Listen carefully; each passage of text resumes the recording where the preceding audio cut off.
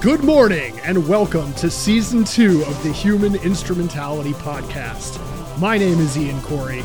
And I'm Joseph Schaefer. In the first season of the Human Instrumentality Podcast, we covered the celebrated anime series Neon Genesis Evangelion, a post-apocalyptic science fiction show that spawned a multi-billion-dollar franchise in Japan.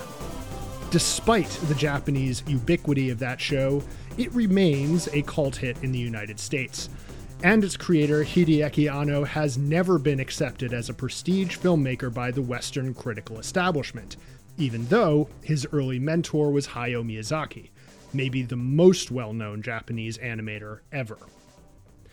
In our second season, rather than cover a franchise, we're going to cover the career of an animator who improbably achieved massive critical success in America early in his career.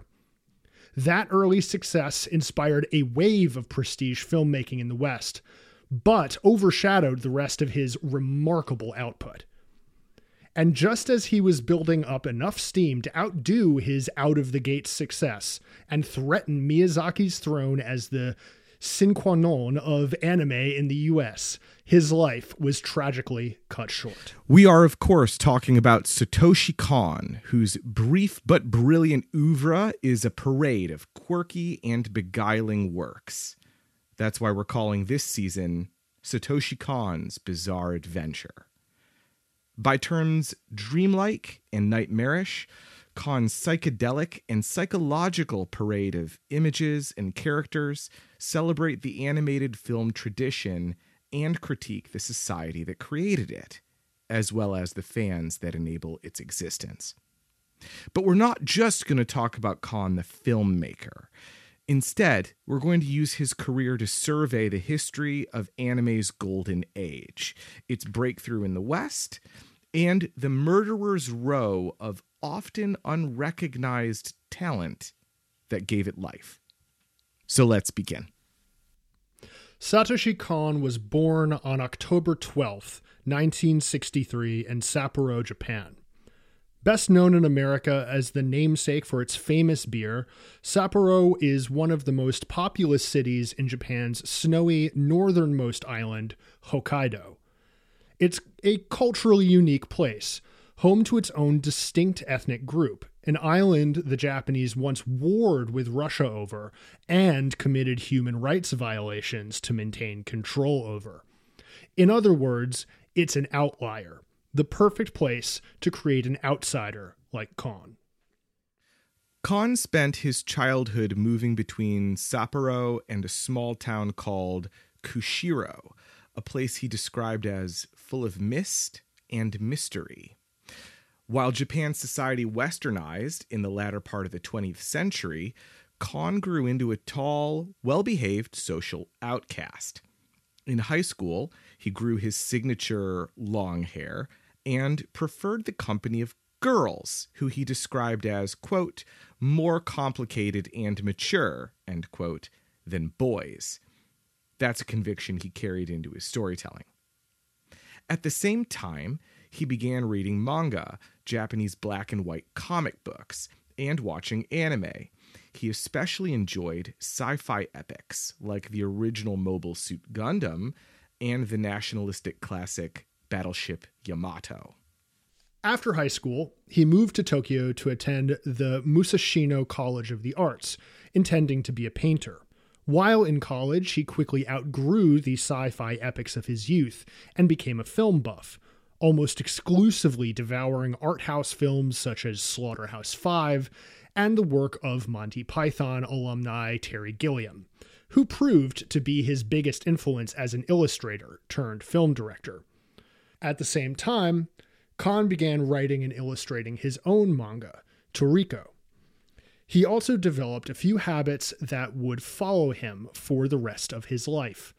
Kon became an extreme workaholic, as well as a binge drinker, often forgoing sleep so he could finish his studies, illustrate Toriko, and then watch films with a whiskey in hand and a notepad in the other. This was during a boom in what's known as seinen, or young adult, manga. comics with fantastic premises aimed at more mature readers. And the brightest rising star at the time was a talented illustrator named Katsuhiro Otomo. At the time, Otomo was writing a comic called Domu, a story about a psychic child that went on to win the prestigious Nihon SF Taisho Award. Kon was one of its readers. Otomo's follow-up took a similar premise and turned it into maybe the most recognizable animated work in Japanese film, Akira. Akira could have a whole episode on its own, if not multiple, but in brief, Akira is the story of a rivalry between two members of a teenage motorcycle gang in a post-apocalyptic Tokyo, one of whom develops godlike psychic powers. Akira was serialized in Young Magazine, a periodical that would later host other important manga such as Ghost in the Shell. Otomo's comic was an immediate hit thanks to its kinetic, non-stop action storytelling and ludicrously detailed illustrations. Young Magazine also put on the annual Tetsuya Chiba Comics Contest, which Kon entered in 1984 with Toriko, winning runner-up. Otomo met Kon at the awards ceremony and hired him to be one of the assistants needed to complete Akira's meticulous and complicated background illustrations. Otomo needed a small army of such assistants, especially when he decided to direct the feature film version of Akira while still finishing the comic. The Akira movie was a technical marvel that went on to be an international hit, the first piece of anime to demand respect from overseas audiences, and a rallying point for an economically ascendant Japan that wanted a seat at the table of international governance, finance, and culture. Miyazaki may be the most well-known anime creator in the West, and Hideaki Anno is his protege, but no Miyazaki film, save maybe Spirited Away, comes close to Akira's impact, and Kon became Otomo's protege while working on it. Kon didn't work on the Akira film in any large capacity, but working on the comic did inform his style. From Akira, Kon learned to draw backgrounds cluttered with objects rendered in ultra-precise detail, juxtaposed with cosmic and surreal imagery. He also learned a character design philosophy called ligne claire, which Otomo picked up from French comic artist Hergé's beloved Tintin comics. Ligne claire means clear line, and emphasizes clean, recognizable characters. This is why Otomo and Kon both eschew the doe eyes and wild hair of most anime characters in favor of realistically proportioned and recognizably Japanese humans. Kon displayed all these elements in his second comic, Kaikisen, about a seaside town ravaged by the discovery of a mermaid egg. That comic shares Akira's apocalyptic ending and showy visuals, but also features one of Kon's favorite themes, the lives of ordinary people in a contained community, people frequently left out of fantastic stories like Akira. Working on the end of Akira, as well as Kaikisen, nearly killed Kon. He wound up hospitalized for hepatitis A before the strip ended. And unfortunately, his body-breaking work didn't result in a hit. Akira, on the other hand, was a mega hit that landed Otomo a virtual blank check to work on whatever he wanted. And Otomo made a habit of giving Kon larger and larger roles in his post-Akira projects. First, Otomo had Kon write the screenplay as well as comic adaptation of his 1990 follow-up to Akira, a live-action film called World Apartment Horror. That film's explorations of race and class permeated the rest of Kon's oeuvre. After that, Otomo hired Kon to draw backgrounds for his 1991 film Ryojin Z, a sci-fi comedy about an old man stuck in a robotic hospital bed with a mind of its own. Those gigs landed Kon a layout artist gig on the Mecha and Cop film Patlabor 2. Is that how you pronounce that one? So it's, okay, we can keep... Please interject. This is interesting. Okay, it's pronounced Pat Labor. It's a portmanteau of patrol and labor. I see. Which actually makes more sense than Gundam, because Gundam was them trying to do Gunman and doing it wrong. What's Gamera a portmanteau for? Shut up. It's Ra just means like big, and Kame is turtle, so it's like big turtle, and then like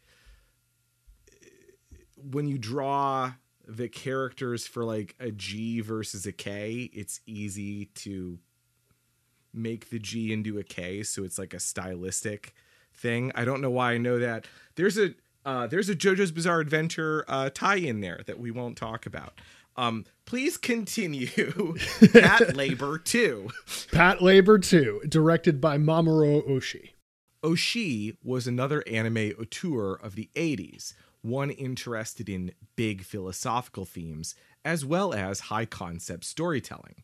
His 1984 film Urusei Yatsura, Beautiful Dreamer, took an established franchise and made a contained story about the fluidity of reality and dreams with it, all themes that Kon would later pick up. Pat Labor 2 did well, and its success led Oshii to direct the next big international anime hit, 1995's Ghost in the Shell, coincidentally adapted from Masamune Shiro's comic, also serialized in Young Magazine.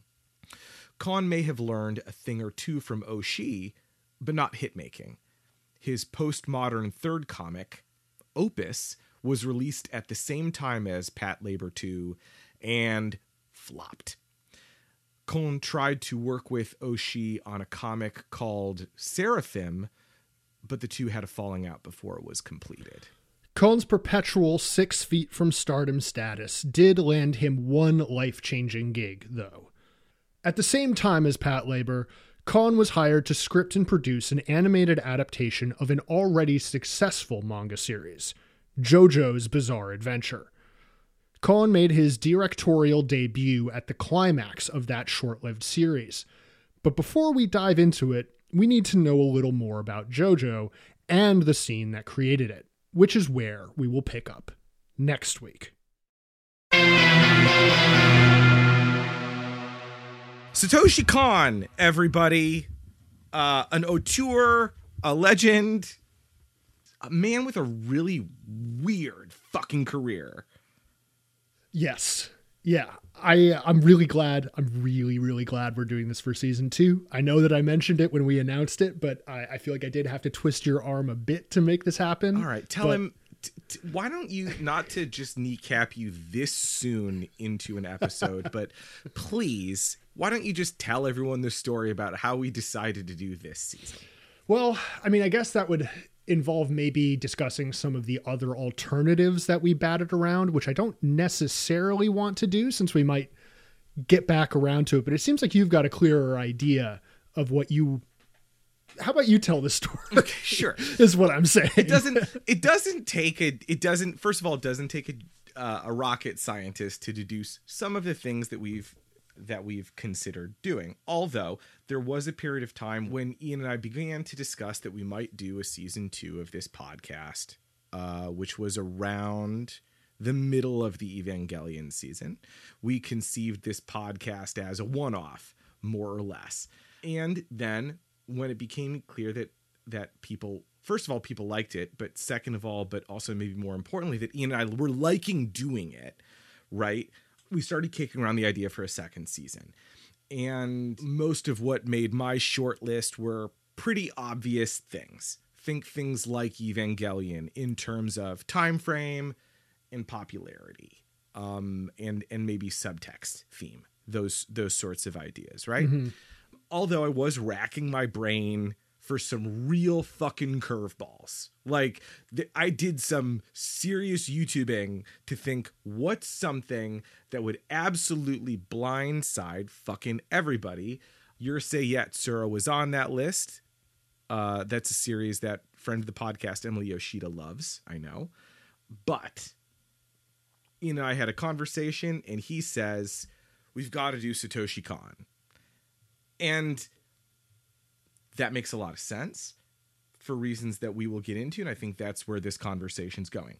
But my big problem with that was, Ian, unlike Evangelion, Satoshi Kon's movies are really fucking hard to watch. Yes.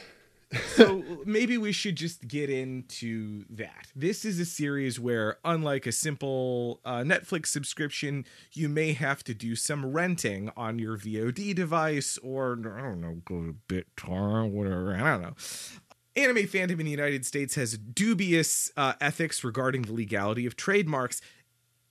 Kon's movies. Ian, go.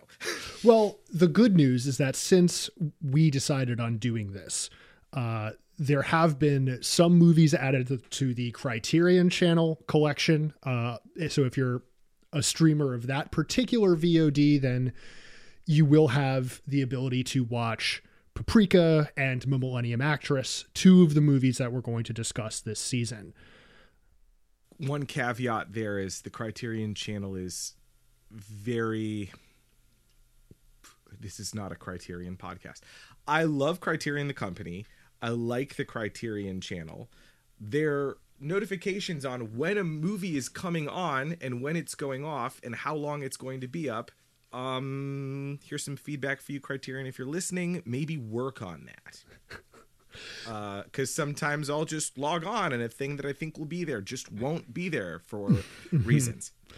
The UI could certainly use some work. That's definitely the case. Like a lot of the movies on the Criterion Channel, the Criterion Channel is sometimes hard to navigate and difficult to deal with, which is, I think, could be said about some of Kon's work, although I think the thing that interests me is this sort of balance between accessibility and headiness that is in a lot of his movies.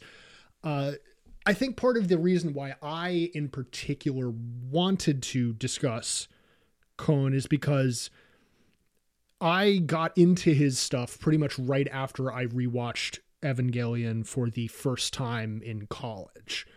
And it was sort of an obvious next step for a college age, kind of like someone who's beginning to read about postmodernism, beginning to have like enough wherewithal to sort of see the seams on a lot of genres and a lot of conventions in art. And here comes along this director in my life. Obviously, he'd been doing plenty of work before I found his work that seemed to tackle a lot of that stuff head on. And also, I think, confirmed a lot of my own reservations about anime as a whole. I think Kon's work, because it grapples so seriously with the medium, both in terms of what it can be capable of on a technical and artistic level, but also the cultural hangups and the limitations of the culture around anime. It was very appealing for me as someone who wanted to sort of overthink everything to have this guy kind of serving up this critique of the same form that he was making. Right. I think that makes a lot of sense. One of my goals when we were doing this season was to do more research than last time. Because something that you don't see too much that may not be apparent in the last season is as it went on, after we'd started recording, I would read more and learn more. And I think sort of like awkwardly shoehorn things into our conversation when they would have made more sense earlier in the season. Mm-hmm. So one of my goals with this season was I wanted to do more research up front, including direct quotes. And fortunately for us, unlike Hideaki Anno, Satoshi Kon loved to do interviews. There's tons of interviews with the guy. Many of them like not fan translated into English, but actually translated into English. There's a whole book about him, Satoshi Kon, the illustrator. Shout out to Seattle Public Library and the Public Library of, I think, Boise, Idaho, for sending me one of the only existing public library versions of that book in existence. That book is like $1,000 on eBay. There was a minute where I was like, should we get a Kickstarter just to get a research manual? And then I'm like, oh wait, it's 100 pages. No. No. But there's a surfeit of information on Kon, a lot of it from his own mouth. He seems like the kind of guy where, like, I think you and I maybe both would have hung out with him in college, or at least like run in the same circles. Like, as you were saying, he seems like a person who loved media, loved storytelling, but also always had a desire for more substance. I think he's someone who, like, always wanted everything he consumed to be very high quality and to have a lot of thought and care behind it. And he put that into his work. It's like totally obvious in everything he does that he really wanted to be excellent and surprising at the same time, which isn't something you always get in anime. It's not something you always get in film in general. And that he, I think, tended to execute at a high level affirms his value as a filmmaker and a worthy subject for us. So perhaps it would be a good idea for just us to lay out, because I know I've spoken to some of the people that have been listening to the podcast who said that they haven't really watched anything of Kon's since our announcement and wanted to watch alongside us for this season. So good. We should maybe, before we even discuss the difficulties of how to find the stuff, we should tell people what they should be trying to find to begin with. So, sure. Next episode, we're covering the JoJo's Bizarre Adventure OVA, which is going to seem like maybe a red herring until we get to Kon's second appearance in television, which we'll get to. I promise there's a lot of things that will seem like digressions that will all make sense once we really get into the meat of this season. What a Satoshi Kon storytelling trope that is. Right, precisely. What's all this random shit? Okay, fine. Forewarning, the JoJo's episode is going to be kind of long. I'll tell the story more, but like one of my demands when we agreed to do Kon for season 2 is I said we must cover JoJo's, even though Kon's his place in that franchise as a whole is relatively minor, but I think there's a lot of substance there. Just to talk about it. So yeah, so this episode's short, JoJo's long, and then Perfect Blue quite long in our estimations. We're going to try and be creatively generous to you, the listener, with this season, and that episode might be a bit of a doozy. Following that, Millennium Actress. Following that, Tokyo Godfathers. Then we're going to spend a while luxuriating in Paranoia Agent, his relatively short TV series. That's kind of when I first pitched the idea of doing Kon for season 2. I think I may have said, let's do Paranoia Agent for season 2. Right. But there just isn't as much Paranoia Agent as there is Evangelion, and it would have felt out of balance. Hence this more broad approach to Kon's body of work for the season. Well, go on. Let's talk about the last movie, and then I want to talk about why follow the career of an animator as opposed to a single series. Finally, after Paranoia Agent, we're going to talk about Paprika, which I'd say outside of Perfect Blue is probably the movie that most people our age may have come across. If you maybe went down some rabbit holes about reading about Inception back in 2009, maybe you've heard of Paprika. Possibly. A rabbit hole related to Inception? Never. After that, we'll have one final episode to wrap up the entirety of the season. And that's going to be season 2. That will be Satoshi Kon's Bizarre Adventure. Yeah. So you mentioned, why talk about Kon? His career, right? Why talk about his career? One reason is because it touches on so many different subjects that we didn't really get to talk about in season 1. It's going to enable us to talk at various points in time a little bit more about like Western filmmaking, which is sort of weird. You know, in the last season, we talked a little bit about how there's been some little maybe under the table touchy-feely between Hollywood and Hideki Anno. Maybe we do an Evangelion thing, and it never seems to happen, and I'm happy with that. With Kon, there was more than just like under the table. There's straight up like people would say we're doing something with Satoshi Kon in Hollywood, and it never panned out multiple times, to varying levels of consternation, as far as I can understand. Right. And the other reason I think is that the more we got into Hideki Anno, the more questions we got from readers and from guests about, have you thought about some of his other films besides even Shin Godzilla, which we did a bonus episode on? Like, have you thought about doing His and Her Circumstances? Have you thought about his live action Cutie Honey movie, et cetera, so forth? And the other issue is, as I said this in the Shin Godzilla episode, I think we gave Anno maybe a little too much credit. I think he deserves a lot of credit, but it's obvious in retrospect that many of his collaborators have gone on to be like wonderful animators and directors in their own right, and that in the absence of some of his original collaborators, I think he did maybe lose a little bit of the spark. Like Evangelion was amazing, and there's a lot of him in it, but we really can't give him credit for all of it, right?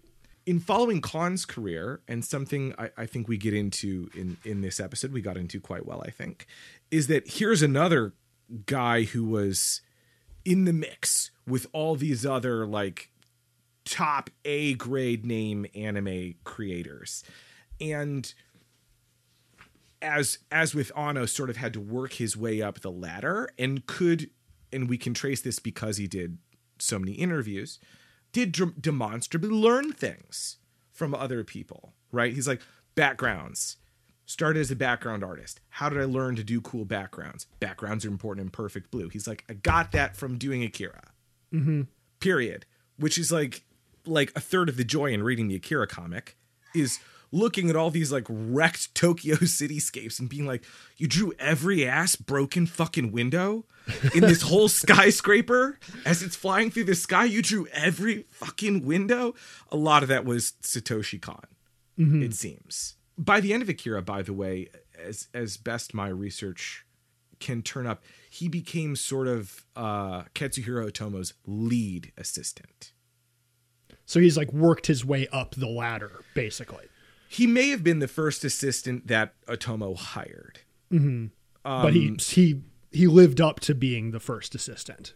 Yes. By the end, there was more than one assistant, but he seemed to be, by the end, Otomo's guy. As you can tell by Otomo being like, come keep working with me. We're going to do a live action movie. I've got this other wank ass horror idea, like, or anime idea. Come with me. Right. The other thing is, I think Kon is a really interesting parallel to Anno as far as careers. They started working at similar times. Right. They both have like a big mentor. And they both kind of have like one monolithic hit in their career that kind of overshadows almost everything else. Right. Also pretty much around the same time, 95, 96, 97, right in that zone. Right. The difference, though, I think, is that I feel like Evangelion fandom is pretty self-contained, but right. Kon fandom, there's like, I don't think you will ever meet someone who's like, yeah, I like Paranoia Agent, but I haven't watched anything else by this guy. you sort of immediately start branching outwards because it's such a small body of work that you can ingest it pretty quickly once you know where to look to find it, which, we'll leave that to you. But I think it's also very critic friendly in a way. I think there's something about a critical mindset. He seems like a critic's movie maker. You know what I mean? Yeah, for sure. Because the thing about Perfect Blue, maybe we should get into how we got into Satoshi Kon, because I was one of those people who sought out Perfect Blue when it was relatively new and not impossible to find on DVD. Mm-hmm. Mm-hmm. I know that because I would read Ann America. One of the joys of doing the research for this series is finding digital scan copies of the old issues of Ann America I had when I was in junior high or high school and rereading those articles. And in the letters section, in interviews with people, Evangelion came up all the time. And which is part of the reason why I read Ann America was tell me more about Evangelion. Right. But one of the other things that came up often was Perfect Blue. Oh, it was you've got to see Perfect Blue. They had, I think, full page ads for the DVD release. Right. And so it was that movie was held up as a big deal. And that was sort of Kon's first big thing, so to speak. So right. Because Perfect Blue is a movie, not a series, it sort of became like a dorm poster movie. Oh, totally. Yeah. I mean, it's of that same, we talked about this in the End of Ava episode that we did. There's kind of this whole mid to late 90s block of slightly smarter than average dorm poster core movies that Perfect Blue slides into perfectly. Not to put too fine a point on it, but it is absolutely of the same ilk as a lot of the same kind of mindfuck American movies of that same era. The What a Twist movies. Yes. So should we get into, or should we save it for Perfect Blue? The big four of dorm poster movies. We'll get there. I think we should save it for Perfect Blue. We should continue with explaining how we both found this guy in our own histories. So that's my con experience, but I think it's reflective of my slightly older age, and I also think it's relatively atypical. How did you get into Satoshi Kon? So halfway through college, I was back home on summer break and sort of just listlessly around in my neighborhood, hanging out with old friends and whatnot. And one of them says, "Hey, I just started watching this show called Paranoia Agent. Have you ever heard of it?" And no, I had not. And I ended up back at his place one night, probably at 11 o'clock at night. And then 3 a.m. we've watched the whole thing. Dope. Yeah. And I was hooked. I was just, this guy gets it. And we'll get into what it means in this case. But I was just immediately blown away by the structure of it, the themes of Paranoia Agent that I think are just increasingly more and more relevant over time in a lot of ways. And they're complicated. That's a show that does not leave you with easy feelings or answers about any of the stuff that it raises. And I just immediately knew I need to see everything that this guy has done. And by the time that I had watched everything, it was the fall of 2010, and that was when Kon passed away. Yeah. And there was just this sort of lightning bolt kind of feeling that I had of oh no, we just lost.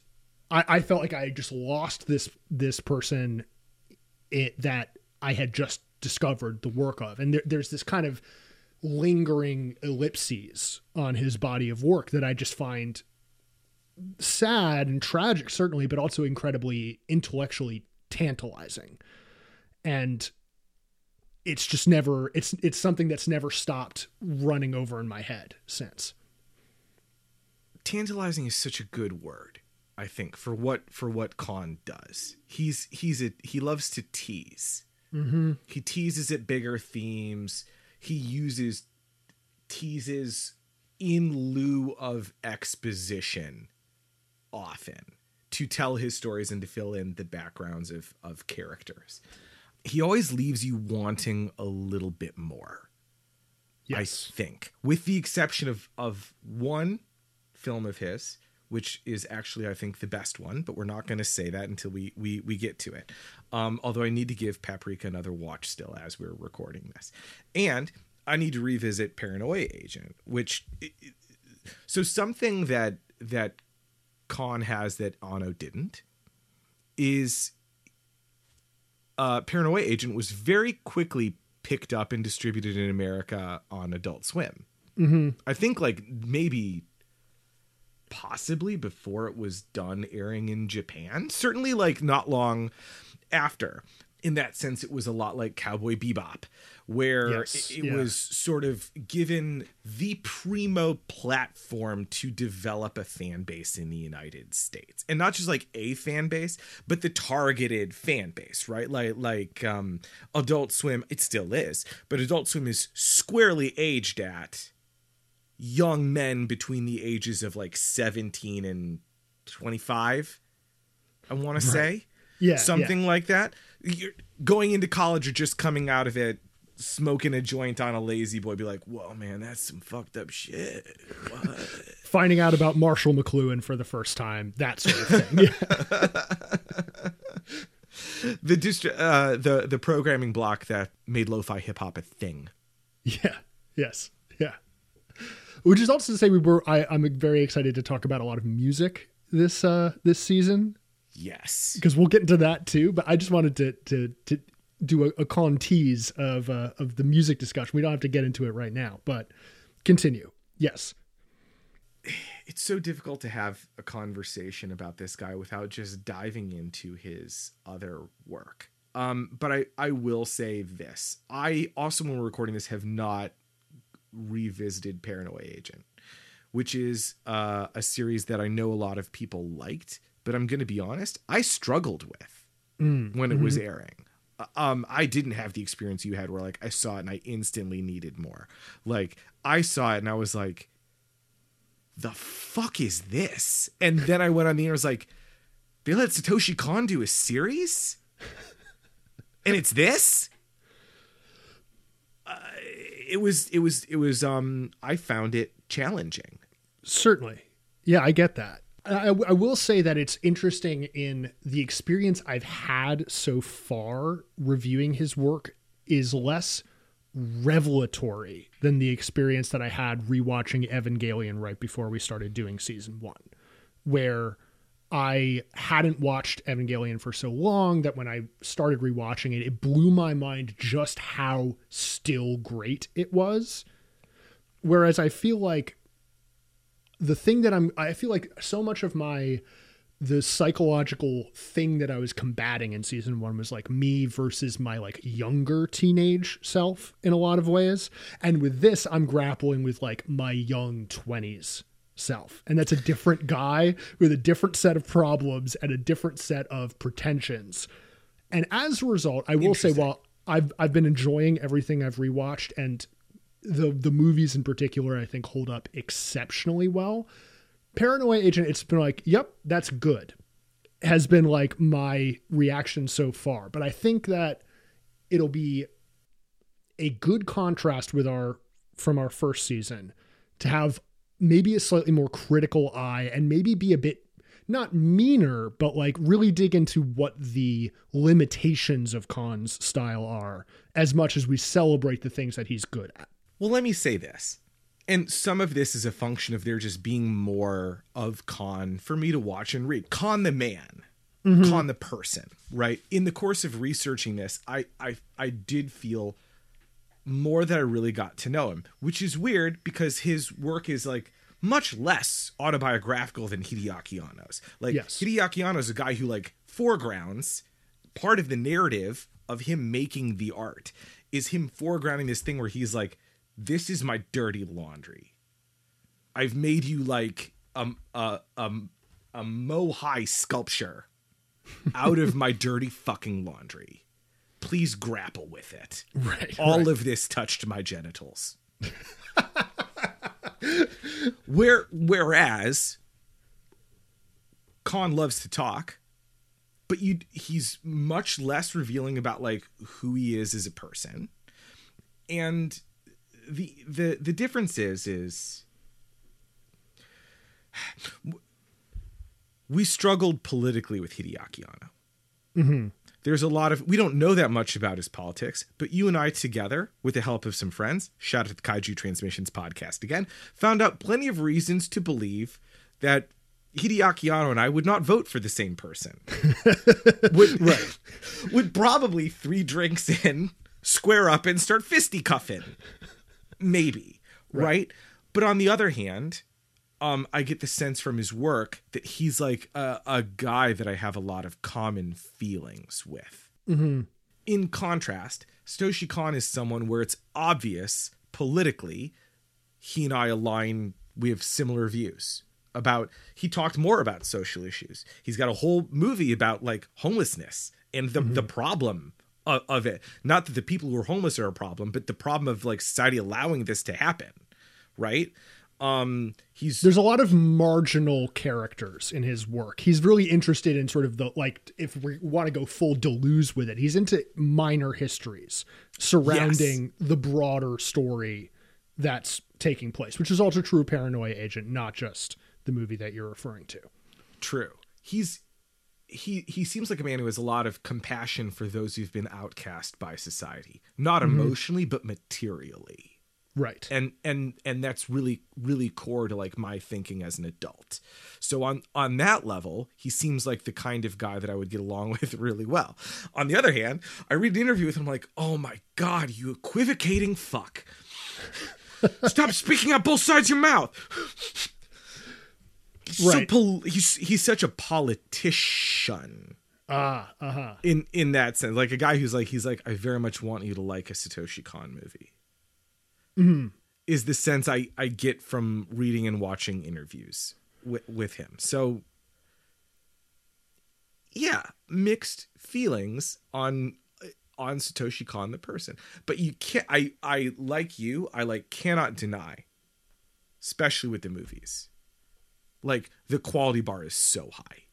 Every single one of these movies is worth you watching and is also the kind of movie that you could take to someone who doesn't like anime and you could say, this is fucking good. And you will watch it and you will know that it is good. Yeah. Right. I am absolutely going to say that if you have stumbled onto this episode as your first Human Instrumentality podcast episode and you are not normally an anime person, this is the kind of guy and this is the kind of body of work that maybe will get you into anime. And even if it doesn't, you will find something to enjoy in the way that he grapples with the themes that he grapples with. He's just an excellent filmmaker, regardless of the intermedium divide of film and anime. Right. Just on a nuts and bolts level, he's a great filmmaker, as opposed to a guy like Hideaki Anno, who it's like, oh, the story is spectacular. Some of these details do not add up. Like there is some stuff where you were just winging it. I never once feel like Satoshi Kon is winging it. No, he seems like a meticulous planner in a lot of ways. His movies feel very like not overworked, but worked over, if that makes sense. Oh, that's such a good, why have I never heard anyone say that before? That's such a good little turn, Ian. Thank you. Yeah, I feel like now we're starting to maybe turn ourselves in circles around here. I think that this episode is just, I wanted to explain my reasons for why we want to do this, explain the reasons for this podcast kind of moving this direction. I think this will help us open up the doors for, if there's a season 3, we can kind of go anywhere from here, because to kind of finish the point I was making before about him being a very critic-friendly director, we're going to be talking about a lot of other stuff, a lot of other movies, a lot of other genre tropes, a lot of other styles. And this will be a great way to lay the groundwork for this podcast to kind of expand into whatever direction we want to take it into next. Does that make sense? That does make sense. And at the same time, if what drew you into Ava, or also what drew you into season 1 of this podcast, is mind melty, like quote unquote elevated edgelord shit. Khan still does that. Like, it's not like I don't want it to seem too much like he's like sipping my Earl Grey pinky out. Oh, Evangelion, isn't that so effete? Right? Like, that is not the case. Like, if you want like chills and thrills, Perfect Blue got it. Yep. Yes. Paranoia Agent got it. Like, it's there for you if you want it. But also, if you want heartwarming family shit, he got that too. Exactly. Get you a guy who can do both. And Code is that guy. And with that, I don't think there's too much more for us to say, except until the next episode, sweet dreams, everyone.